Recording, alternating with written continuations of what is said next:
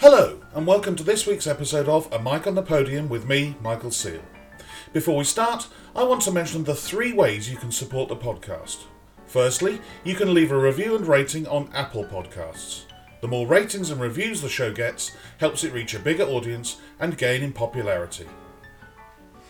If you would like to help the show monetarily, you can go to justgiving.com, search for A Mic on the Podium, and make a donation there.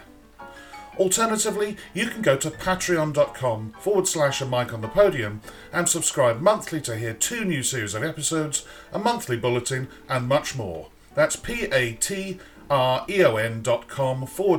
Mic on the Podium. Today, I talked to a Venezuelan conductor who can count Daniel Barenboim as being one of his mentors. His career has been truly global, having conducted in many of the world's leading opera houses, and soon he starts a new job here in the UK when he becomes chief conductor of the Royal Liverpool Philharmonic Orchestra in 2021. It is a real pleasure to welcome Domingo Hindoyan. Domingo, how lovely to talk to you today. Hi, Michael. It's nice to meet you. I wonder if I could start right back at the beginning, because your early life was spent in Venezuela, in Caracas. I wonder how music first came into your life. Well, I come from a musical family. My father, he's a violin player, retired already. And his uncle also was a violin player. My grandfather was a musician, amateur, but a music lover. So it comes a little bit from my father's side. And I just started very early. I mean, I can even say I don't remember. I was probably 5 years old and I have a violin in my hands. And being already just knowing to play a few notes in the first position with some marks in the violin so I find the notes, I was already playing in an orchestra. I started very early, like with barely some technique. So I was already in the swimming pool swimming. I didn't no time for. Yes.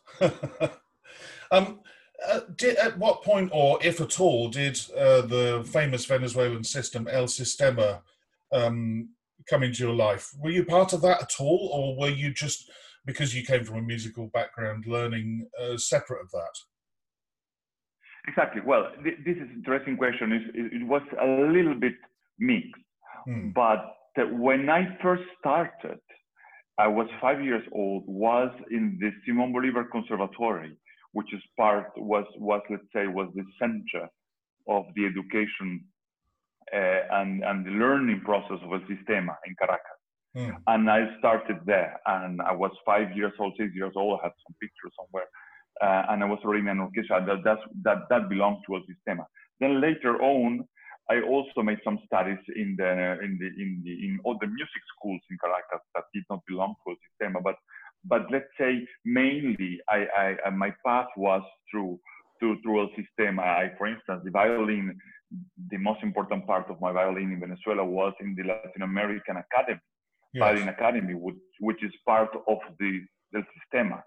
And of course, I was member of plenty of various youth orchestras, and later on, before coming to Europe, in the Simón Bolívar Symphony Orchestra, which it was not a youth orchestra when I started there. Yeah, it changed, didn't it, from a youth orchestra to symphony orchestra?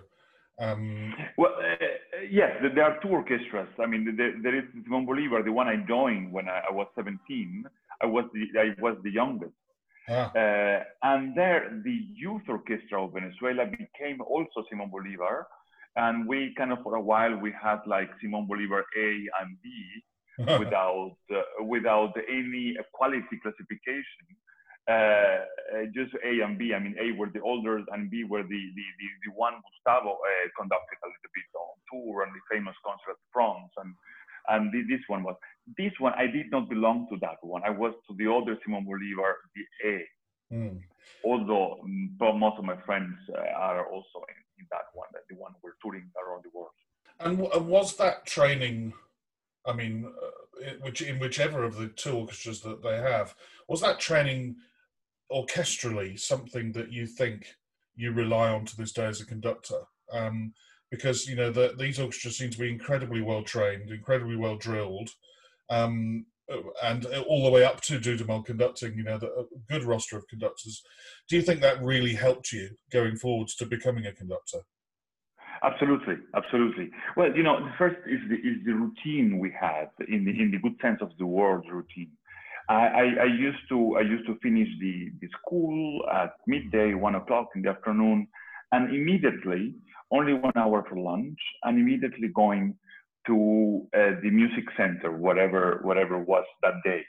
Mm-hmm. And I used to have every afternoon music from 1 or 2 o'clock till 6 or 7 o'clock in the evening, and this, then you grow up with your friends, and this famous connection the orchestra had, and the Venezuelan orchestra have, it comes already just for spending hours with the same people, playing string quartet, playing chamber music, and the conductors, including Gustavo, including other conductors, they were just part of the orchestra itself.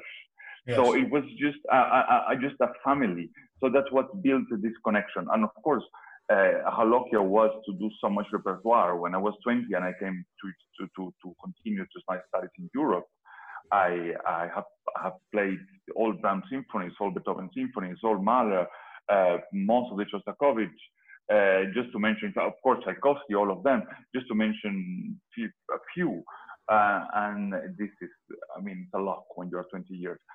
And in my case, and in the case of all of us there was also a big individual development. The violin was on my own. The etude, the technique, the concertos I really worked a lot on that. Yeah. And I actually used to play even soloists before coming to Europe, a few concertos there.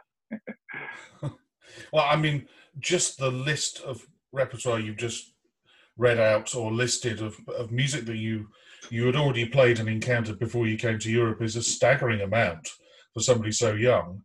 They're the sort of things that you're well into a career as an orchestral musician before you can tick off playing all of the Mahlers, all of the Beethovens, all of the Brahmses.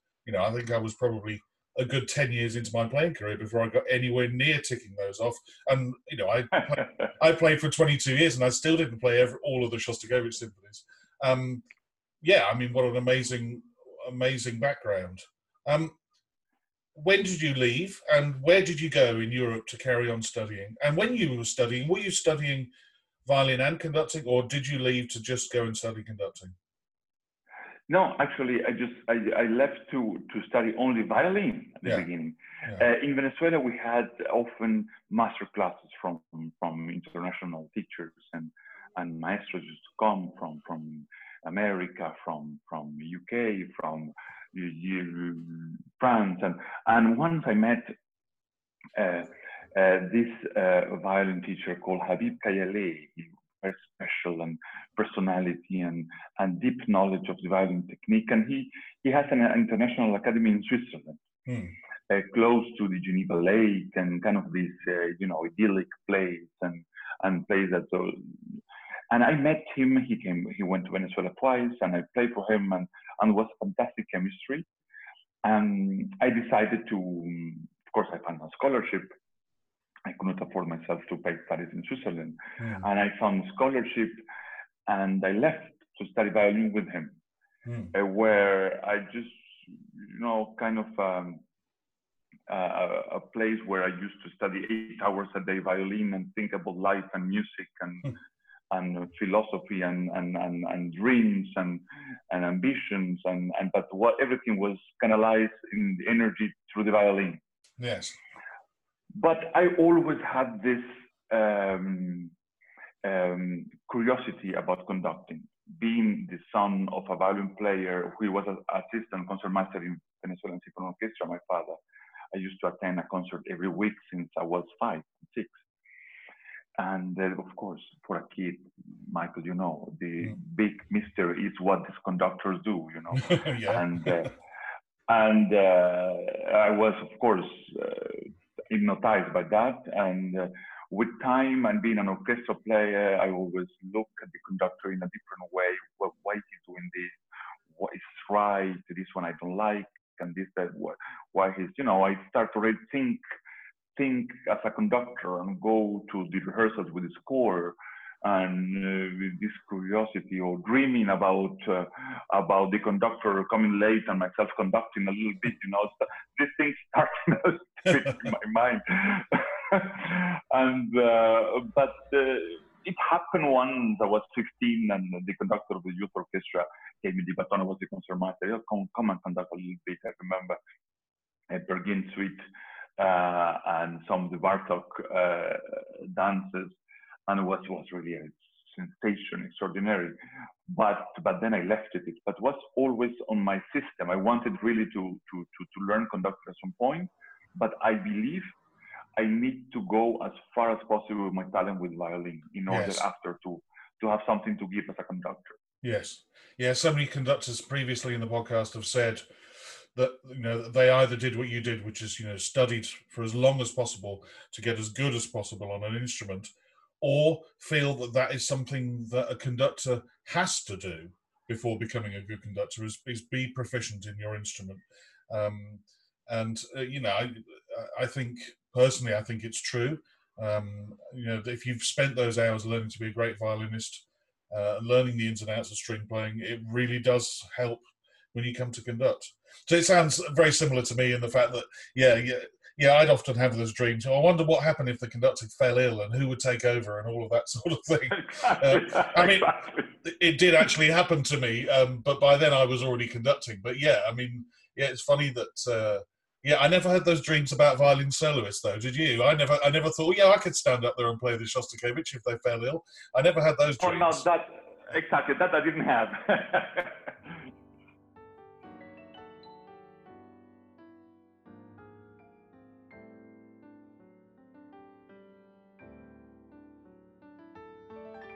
And so what point in your studies in Switzerland did you start to think more seriously about conducting? And did you have a teacher, or did you join a class at some point?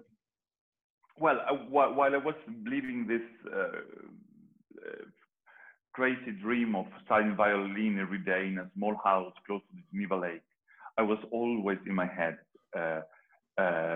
with the conductor ambition of becoming a conductor. So by profit, I was in Switzerland and I made some research. I traveled a little bit. I went to London at first just to attend and to the brochure and the Royal Academy and the Royal College. And I went to some concerts and I met some people. And then I went to Paris. And I did little trips like this to see where I will find myself good to study conducting and where can I afford it.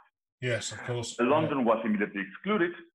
London was excluded because it's a different price for non-European students, and I could not afford it.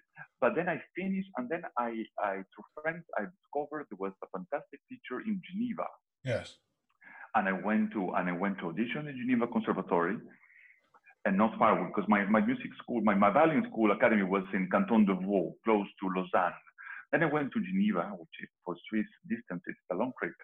And then I went to Geneva, and I auditioned, I auditioned, and everything from there went very well. It's his name is Laurent Gay.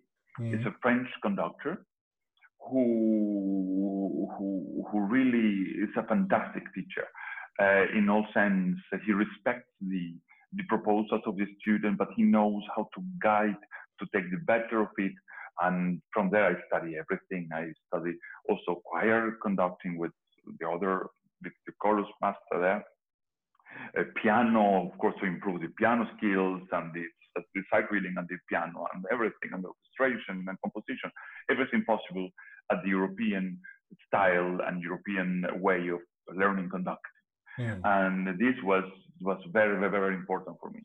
Very important for me because, and also was lucky, I could always travel to Venezuela and conduct any youth orchestra while I was in holidays. Yes. Then, because of course in Geneva, I would have small orchestra. to conduct. I could not. But I would go to Venezuela, conduct Tchaikovsky symphony, something I couldn't do in the conservatory. I couldn't do in the conservatory. So I used to share all that. And with time, maybe I'm too fast. You can tell me if I'm telling you too much at the same time. No. Then some master classes. Then I met people like that were very important at the beginning, like Bernard Haitink, for instance. I auditioned for this Lucerne master class he used to do, and I was accepted, and I was active, and I conducted in front of him. I was about chemistry, and he taught me many things. I attended also Jesus Lopez Cobos, or even Colin Matter, that you for sure you know. But this I was passive, only listening. I went to a town in Germany where he had some students, and I just pay the passive on in subscription, and then I just listen to the whole week of lessons, and all like this. I try to get rich as possible in knowledge from everywhere to build myself. Well, I think you bring an interesting point here for listeners who aren't conductors, or maybe even musicians who've never gone into conducting, is that there are lots and lots of courses or weeks that happen during a year. Normally, obviously not at the moment, but where you have a choice of being an active participant, which means you actually get to conduct and podium time and lessons with the maestro, whoever it might be, or you can be passive, which means you can go and attend all of the sessions, video sessions, conducting sessions. You won't actually conduct.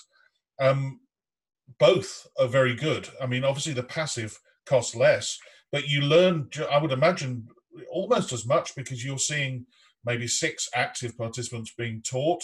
You get to hear what's being said. You get to understand, score sessions, and I think it's a very good way, if funds are tight, for you to still learn. Don't you agree?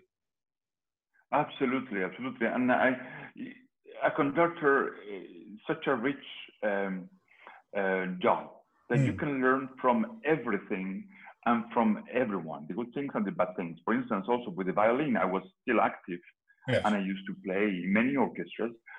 One of those, some youth orchestras, I went to Japan, for instance, at the Pacific Music Festival, where at the first year, Bernard Haitink was the conductor with Mahler 9. And then Fabio Luisi with the Mahler 6, and then Gergiev with Shostakovich 11. So these things, of course, a young musician who wants to be a conductor, it marks your life, because you know how they rehearse, or how they don't rehearse, or yeah. or how they build, and then of course I was always with my score and living in my mind, the conductor's life, even I was a violin player, and from all that I learned a lot. I want to go back one step briefly, because Laurent Gay is not a teacher's name that's come up before.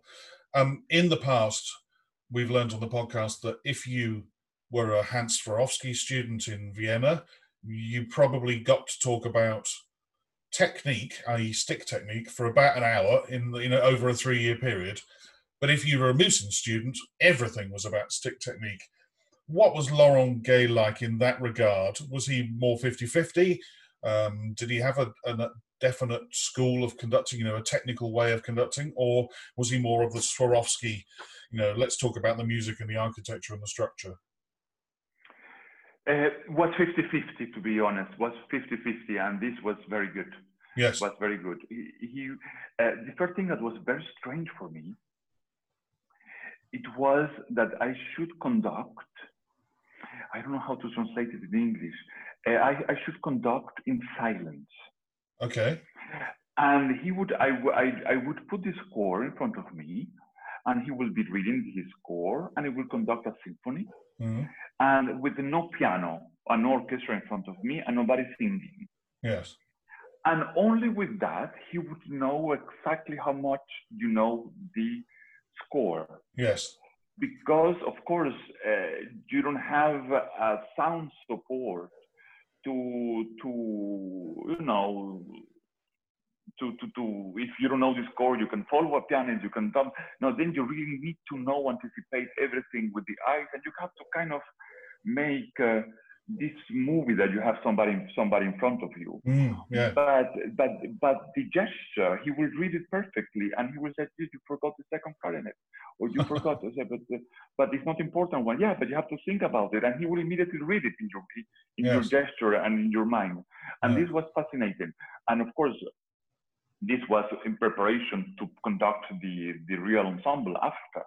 But this one was very important, of course, the technique, but he will not impose a specific, for instance, way of holding the baton, or a way of he will try to find in your body what you could do the best in order to express what you want. Well, that sounds like a very interesting school, and I think personally I'd probably prefer that than the old-fashioned way of two pianos, which, you know, you're often dealing with the two pianists rather than thinking about the score orchestrally, and that's bad. That's wrong. You know, as Simon Rattle says, learning to conduct with two pianos is great if you're going to conduct two pianos. He's completely right in that regard. So doing it that way, you've got to have a sound picture in your head of what you want the score to sound like, what you expect it to sound like. Exactly, and because you develop the inner ear, you develop it in a way. Also, as because we were 5 students. Then what is interesting also is when you are not conducting and you are following, and this room class is the classroom is totally silent, and somebody is conducting, and sometimes you feel the breathing of your colleagues next to you. Everyone's breathing together, you know, and it's actually quite magic. And it's very interesting because it develops very much the ear and the imagination. So having absorbed all of that from Laurent Gay, you as you said, you mentioned Haitink, Lopez Cobos. I've also read, you know, experiences with Esa Becker-Salen and Sir Andrew Davis, David Zinman. Were they sort of giving you extra things on top of the technique you were already getting in Geneva? It must have been quite daunting to stand in front of conductors of that stature in masterclasses. Yeah, I mean, some of them is about. It was more about the huge and amazing charisma and aura they will have, and they will show you something, and then you will say, "How did he did it?" You know, and of course, all of them, especially Mr. Haitink or Lopez Cobos, and all of them actually, also David Simon, is about conducting less to achieve more. Yes. And the 3 of them, they are great examples of that.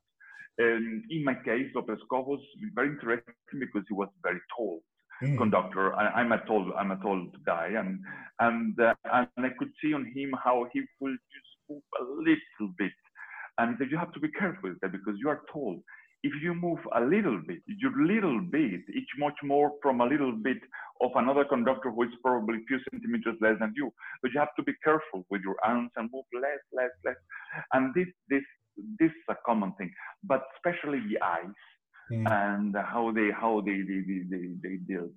But I always found it a little bit cruel, these master classes, when all these young conductors were working so hard, and then the maestro comes and he barely moves, and the orchestra plays like God, and they play so beautifully.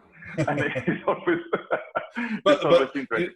But they're bound to, aren't they? Because all of a sudden it's gone from a student to Bernard Haitink. The orchestra's going to raise its game anyway, so that they're on a win-win situation. Absolutely. Very rarely do you see these great maestros demonstrating and it all falls apart. That just doesn't happen.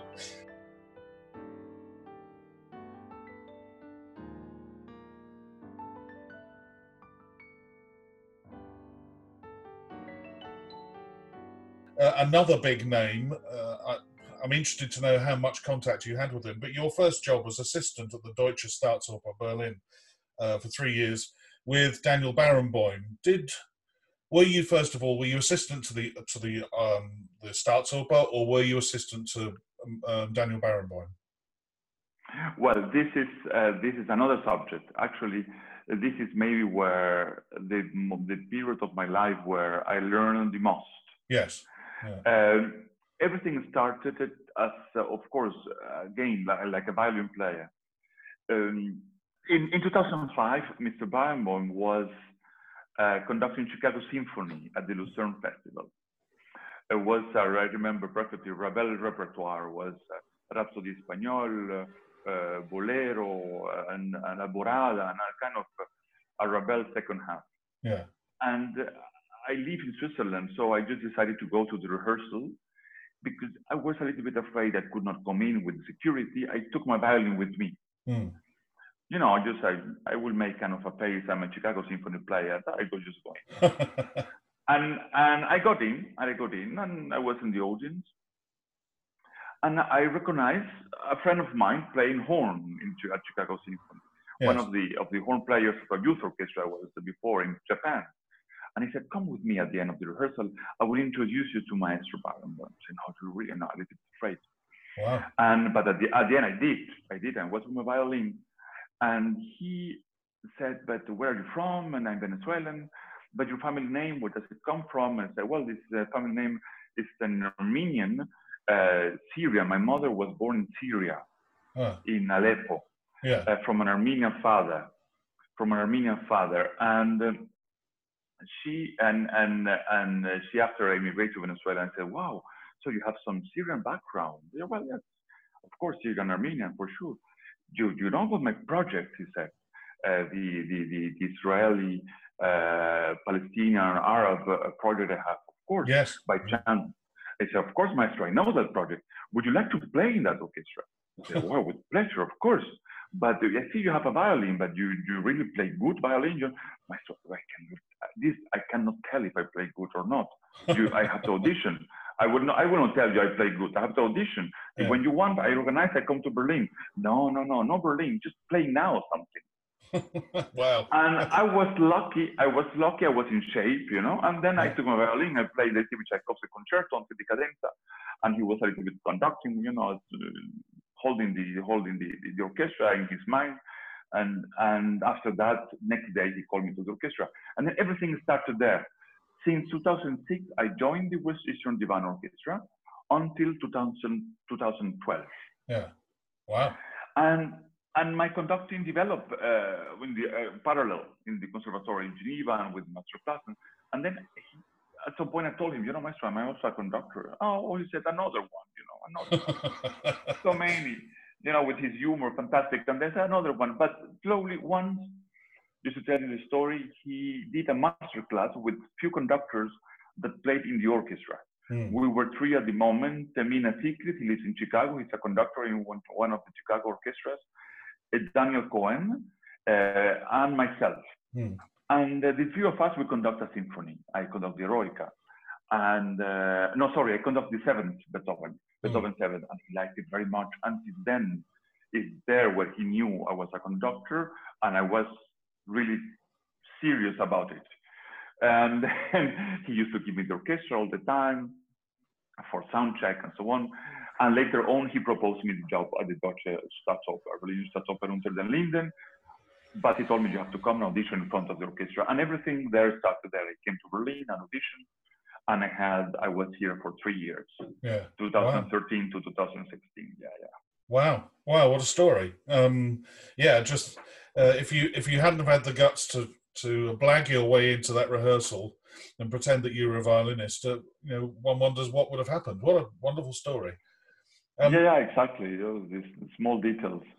And did he see you conduct very often? Because that's the problem with being an assistant, is that a lot of the time you're helping the boss out, Maestro Barenboim out by sitting in the audience or helping him with balance or whatever it might be. But how often did he see you conduct, and other than, when you did the Beethoven 7th, and what input did he have into your style or into the way that you conduct? Everything, Michael. It's from the beginning he told me, you are not going to be an assistant in the professional term, in the professional meaning of it. Yeah. You, of course, you have the job of assistant, but you will be kind of my conducting academy. Yes. So you will be. So I have a job of an assistant with a contract saying that I should assist him in some opera during the season, but actually was in every single rehearsal, from every repertoire.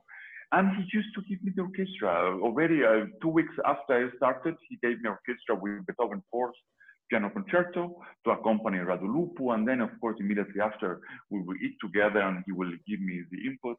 Yes. Was very bad, was very good, and or do like this, or you have to study a little bit more, or you were not prepared for this, or this was fantastic. Or he will always, but always very demanding. Always, absolutely very demanding. And he's not the kind of conductor that will cancel. He doesn't cancel, and then the assistant will jump in. This happens very, very, very rare. Yeah. And but I was there. He told me, Domingo, don't accept this job if you don't like opera. You know, it's enough already with symphonic. You have so many great things and rich. Come only here if you really like the theater, drama, staging, and the voices. And then you will really have fun. Otherwise, stay in the symphonic only. You come whenever you want to watch rehearsals and we can talk about music. No, of course I like it. So then I was there every day to meet great stage directors and great singers and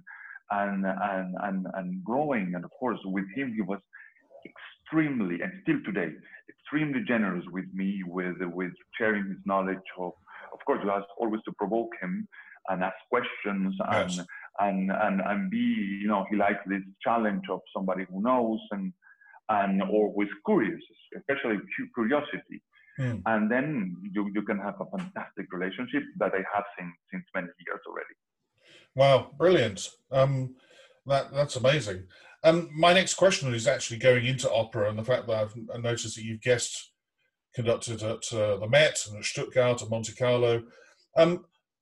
When you guest conducted, were they? I know that some opera houses, you know, you can go in and conduct a one performance of La Bohème because it's in their repertoire. Or were you involved from the beginning with directors and putting a new production together? How long did you spend in those opera houses? Well, it depends of the house and the style. I did a little bit of everything. I have conducted new productions in Austria, for instance, and the Graz Opera, where I really spent time with the stage director doing the premiere of Hansel and Gretel, for instance, or Turandot. And then really, you know, to develop this relationship, stage director, conductor, and singers, and the orchestra, which is fantastic. I also did performances just without any rehearsal. Without anything, where I stood up in front of the Dresden Semperoper, and I did Traviata, and I just say, hello, good evening to the orchestra, first time in my life in frac. And the Metropolitan is in between. Even if it's repertoire, there is always rehearsal, because it's not a repertoire like the German style, German Austrian style.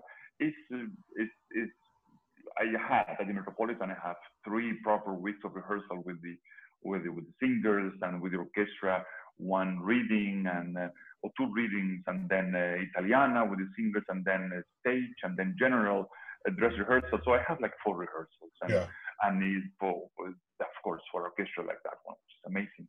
And Elisir d'Amore is more than enough. But Vienna Staatsoper, when I conduct Turandot, only 1 rehearsal for Turandot. So I mean, you know, a real mixture. And the ones that interest me and frighten me would be the going in and just doing it straight away with no rehearsal. That must be, especially because, you know, if you've never conducted an orchestra before and you go in there and the first thing you do is a concert, you don't know how they're going to respond to your first downbeat or your upbeat. That must be quite an adrenaline rush. Absolutely. I've done it with, for instance, with Traviata and Bohème, I did it. And with Tosca also I did it. But I feel say, for instance, Tosca was here at the Staatsoper Berlin, but I was the assistant. Yes. And I prepared the singers, I prepared the piano with the piano. I never conducted the orchestra. Yeah. Barenboim told me, I'll give you one rehearsal. But in that rehearsal, the tenor got sick. And everyone knew the opera, and I didn't want to rehearse just for me, you know. This is the typical moment where everybody knows everything, and they will say, "Well, why we rehearse?" Yes. And then everyone will feel it's only for the conductor. So I used to say to Barenboim, "Maestro, let's cancel the rehearsal. Doesn't matter. I'll go direct." Yeah. Then I left. My wife gave birth of her son.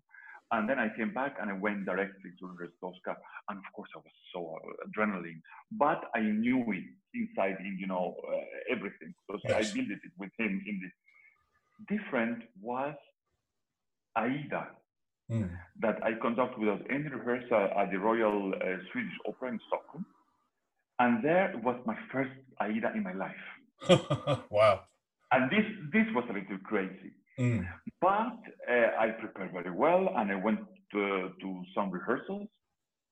I remember it was Julia Jones conducting, and I went to her rehearsals. And then one day of rehearsals, and then I left, and I came back. But the sensation, I have to admit, Aida, it's kind of straightforward opera. It's like yes. a big, it's less difficult than Rigoletto or Traviata or this. And then I felt after 5-10 minutes, I said, okay, it's under my control. I can, and then I immediately could feel free and do music with orchestra, which I have a nice relationship with them. And they're so free and flexible. So this kind of experience, but this, Michael, it shows how important is the technique. Because they're expecting from you to really show them everything without meeting you before in rehearsal. So this is yeah, you can't say anything. You've got to say it all with your body, with your beat, with your eyes, with your face. Yeah, absolutely. You've got to be technically correct and on the game. In the game, should I say. On the game means something completely different.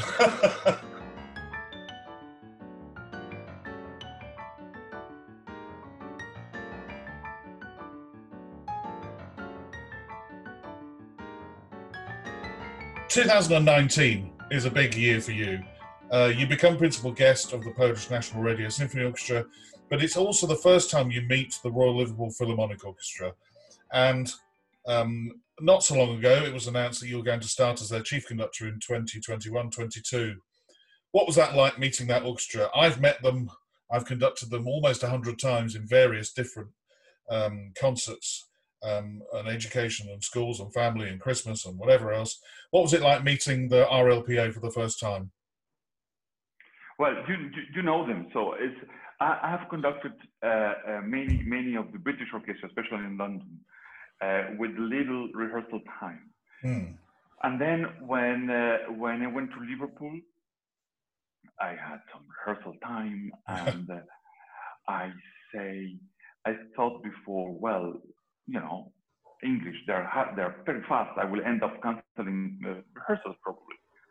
But I started to work was Beethoven 7, and I felt this ambition of rehearsing more, of playing better and every detail, and this will to really go deep in the music and not just let's finish the rehearsal and tomorrow anyways Beethoven 7 we know it. No, was actually completely new piece, like it's a new piece and was fantastic. We felt the first feeling. I remember I called my wife after, said, "Oh, what a nice orchestra!" and I went to the hotel, not so far. I was not in front at the time. I was a little bit further, but it was fantastic feeling. They're a great orchestra. Vasily Petrenko has appeared on the podcast, and he said it's their curiosity and their striving for higher and higher levels of performance that he loves and loved when he first met them, and it sounds like you had a very similar experience. And yeah, they are a great orchestra that do want to give their best and are curious. And so you're looking forward to starting with them in 2021. And are you already talking about programs and plans and tours, or has COVID sort of stopped that for now? No, not at all, not at all. The COVID didn't stop that planning. We are planning a lot, and I'm trying to organize my ideas because I have too many at the same time, and I only have 12 weeks. I have only,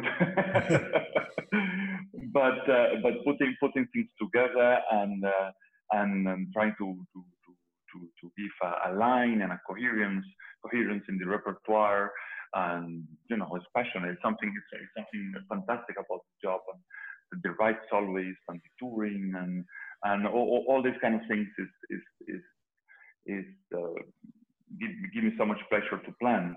But about Liverpool, there is much more than only the orchestra.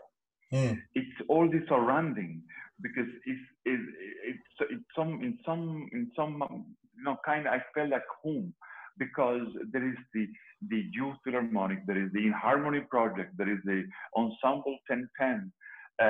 Probably I will forget somebody, but it's amazing. I can do so many things, and I can be part of so many great activities at the same time, and the educational part of it so important. And in Liverpool, and I think I grew up like that way. I grew up that way, so I felt very much, even if it's in Liverpool, so far from my country, I felt somehow identified and close to what they have there. And I'm very much looking forward. I hope all this strange period where we're going through could end and finish soon, and we can, Vasily could end his last season properly and do the repertoire he really wanted to do the last season, at least from January on. And let's hope we can also start 21-22 in great shape. Brilliant. I've got one more question before we do the 10 questions, and it's a question I've asked every conductor pretty much. When you come to learn a new score, do you have a system? Do you sit at the piano, or do you use a violin? Do you start at the beginning and work your way through? And when doing that, are you somebody who writes in their scores, or do you try to keep your scores clean and tidy? No, well, yes. I studied first a little bit empty, just reading my score with my inner ear. I go to the piano. I'm not a great pianist, but I go to the piano for the harmony and for some harmony questions I would have, and some transitions. I use my violin for some specific bowings I want to use. I look for some reference recordings I might exist to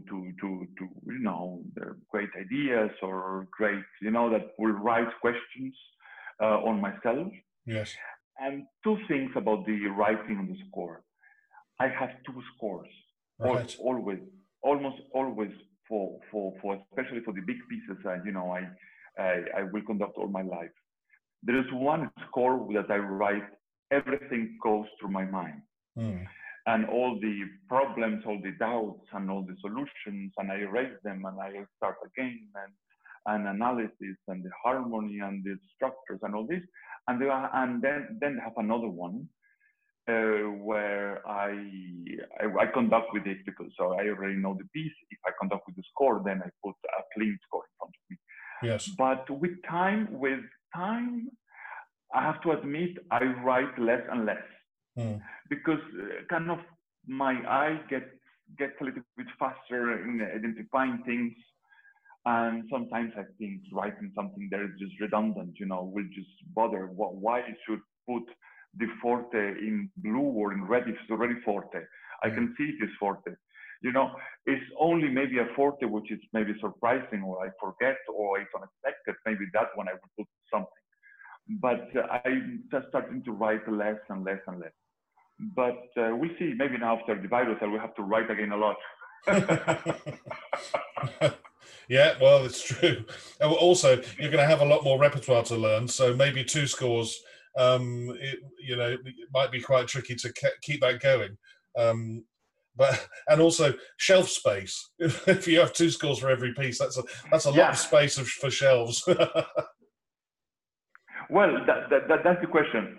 Sometimes I just have my own score where I write everything.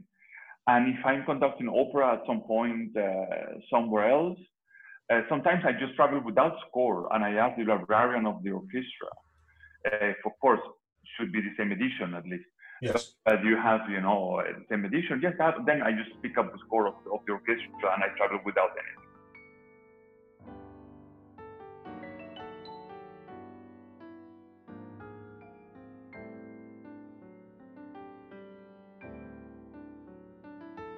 Domingo, it's 10 questions time. And as ever, I'll start with what sound or noise do you love and what sound or noise do you hate? Well, the sound I love is one I miss very much. It's the little singing of the crickets in Caracas, in the Caracas night. It's so beautiful and it's really special because it's not so strong like could be in Provence, in France or in Italy. It's a little bit softer and higher, and it's a little bit nostalgic. I love it.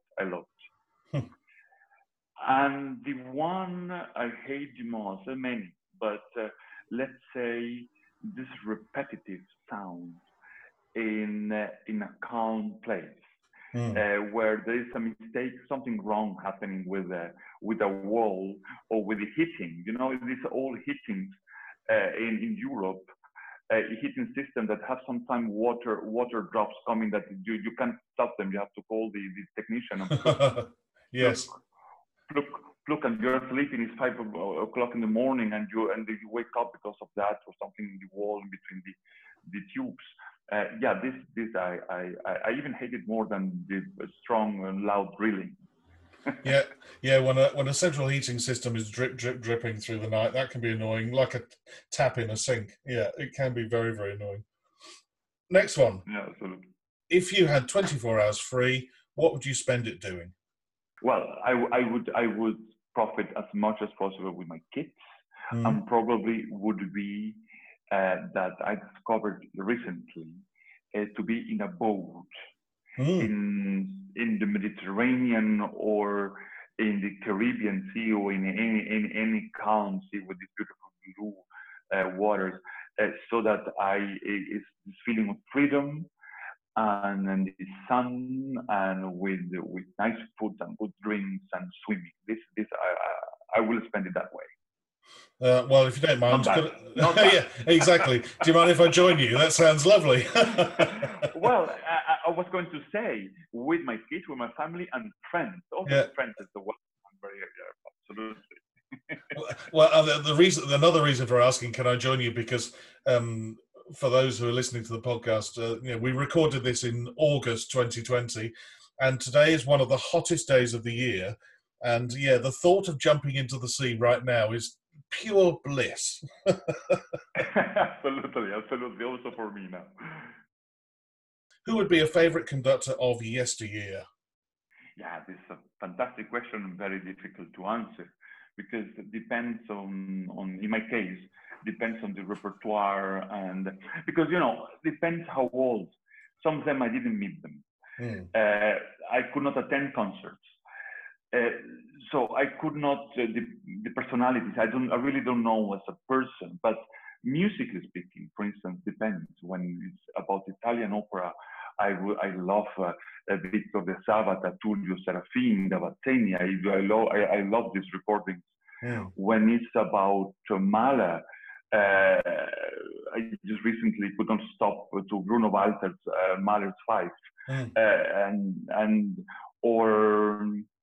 or somebody just years I met and I work with and I love in all the aspects was Claudio Abbado. I was lucky to work with him for 1 month in Venezuela when he used to visit us there in 2010.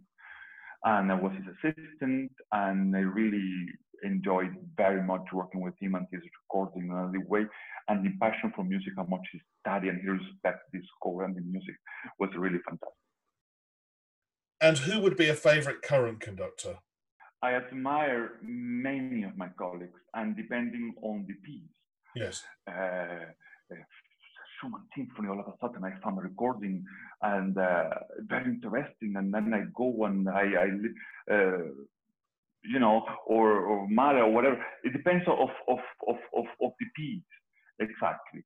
Mm. But I think for obvious reasons, what we spoke before, a current conductor that influenced my life very much will be Daniel Barenboim, without no doubt, absolutely.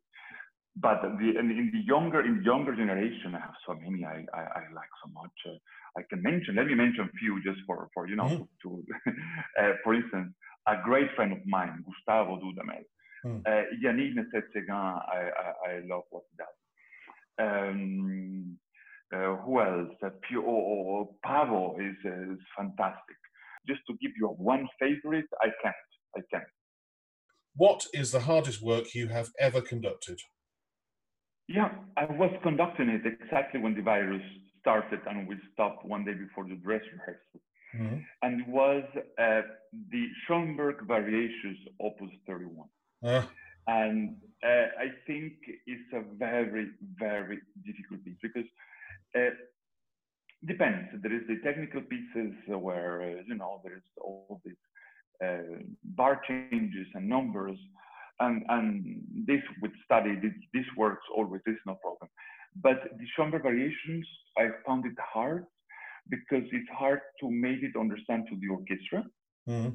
Already for the conductor itself, despite the addition helps you to find the Hauptstimme and the Nebenstimme and all this, it's anyway difficult to balance.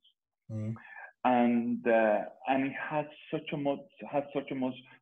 lyricism behind also, that it's not just, you know, serialism and there is this romantic content behind that is very important to take, but you cannot bring it out if the orchestra doesn't like the piece.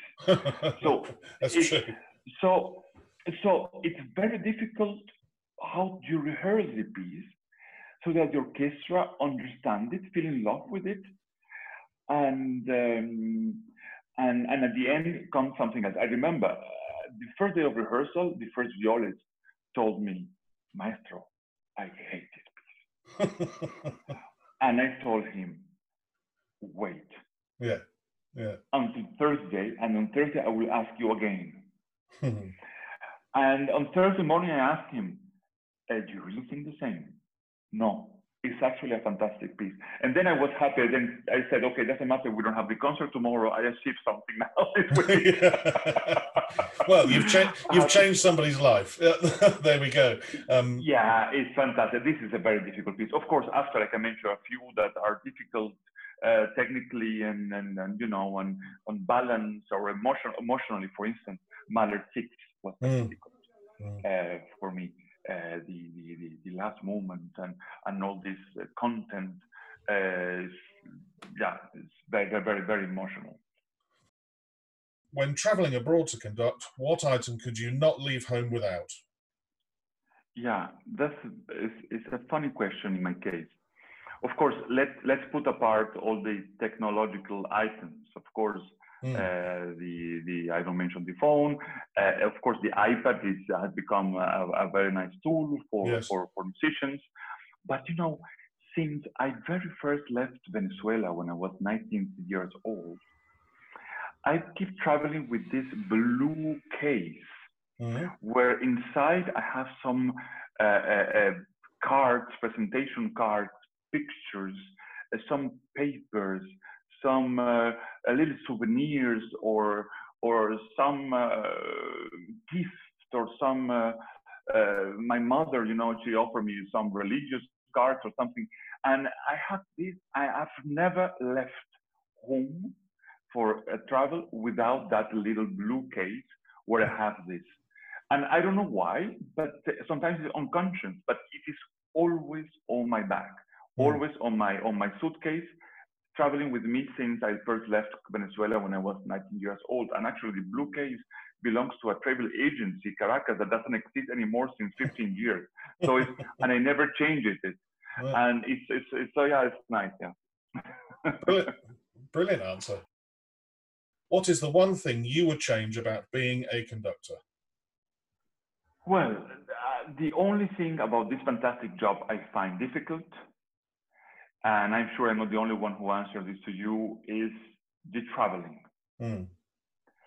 And being away from your loved ones so often. Yes. And this is the difficult thing. Mm. That if would be a way to change it, I would do it. Other thing I would change is high podiums. Sometimes the podiums are too high and I'm already too high. I don't know how tall you are, but I'm in old money. I'm about 6 feet tall, and I once worked with a famous British violinist. I shall save her blushes. First time we met was with a youth orchestra, and I stood on the podium, and she came out to play in the dress rehearsal, and she said, "Right, either you get me a higher podium than you, or you get down off that box." Because there was about 9 feet difference between where she was stood and where I was stood. Sometimes it can be quite frightening, can it? Stood on a high podium, especially if they're small and you've got nowhere to relax into. Yeah. So I don't like high podiums, so it's enough. But Michael, is the traveling is the most painful. It's difficult. It's difficult. What profession other than your own would you like to attempt? That is also easy for me to answer because I actually studied 2 years. I was a student at the medicine school in Venezuela. Ah. I finished very early my secondary school very early. I was 16 years old. That's quite early in Venezuela. You finish when you're 17 or 18, going to 18. I finished 16, going to 17. A little bit immature, and I want to do everything in life. And apart from violin and music, I went to medicine. And I remember the medicine school in Venezuela. There are two in Caracas. One of them is in front of the Aula Magna. Aula Magna is one of the most beautiful concert halls we have in Caracas that belongs to the university. And I used to escape from the lessons with my violin to study violin and practice scales and back sonatas and partitas in the corridors of the Aula Magna. But with that rhythm, I even almost made it to finish 2 years of medicine school. Yeah. So I guess if I would not be a musician today, I will be a doctor somewhere. If the world were to end tonight, what would be your choice of final meal and drink? So that's very easy also. I tell you why after. So, spaghetti alle vongole. This is my favorite dish ever. With a beautiful white one from Puglia, probably, or Tuscany. And then before that, I will start with a beautiful mozzarella of the area of Campania, of Napoli, around Napoli, a fresh bufala. And I will go on with the vongole, and I will finish with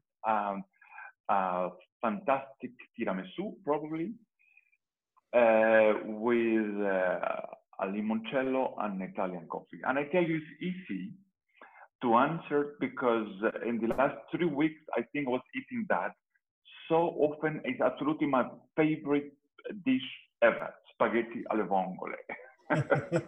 Well, I can tell you now that you've just listed two of my youngest daughter, May, two of her favourite dishes ever, the spaghetti alla vongole and also the tiramisu. So put it this way, I think you've done a wonderful choice, and wonderful it's been to talk to you for the last hour or so. Had a really good time, and I hope to see you very soon, hopefully when you're in Liverpool and started, and I'll come up and see a concert. Great, Michael. You are not so far, so I'm also very much looking forward to meeting you very soon. A Mic on the Podium was devised and produced by Michael Seal, with music by Ben Dawson. Next time, I talk to an English conductor who, like Martin Brabbins, won the Leeds International Conducting Competition, studied with Ilya Musin, and went on to become music director of English National Opera. As well as a very successful career conducting all over the world, since 2013 she has been head of conducting at the Royal Academy of Music. Until then, bye bye!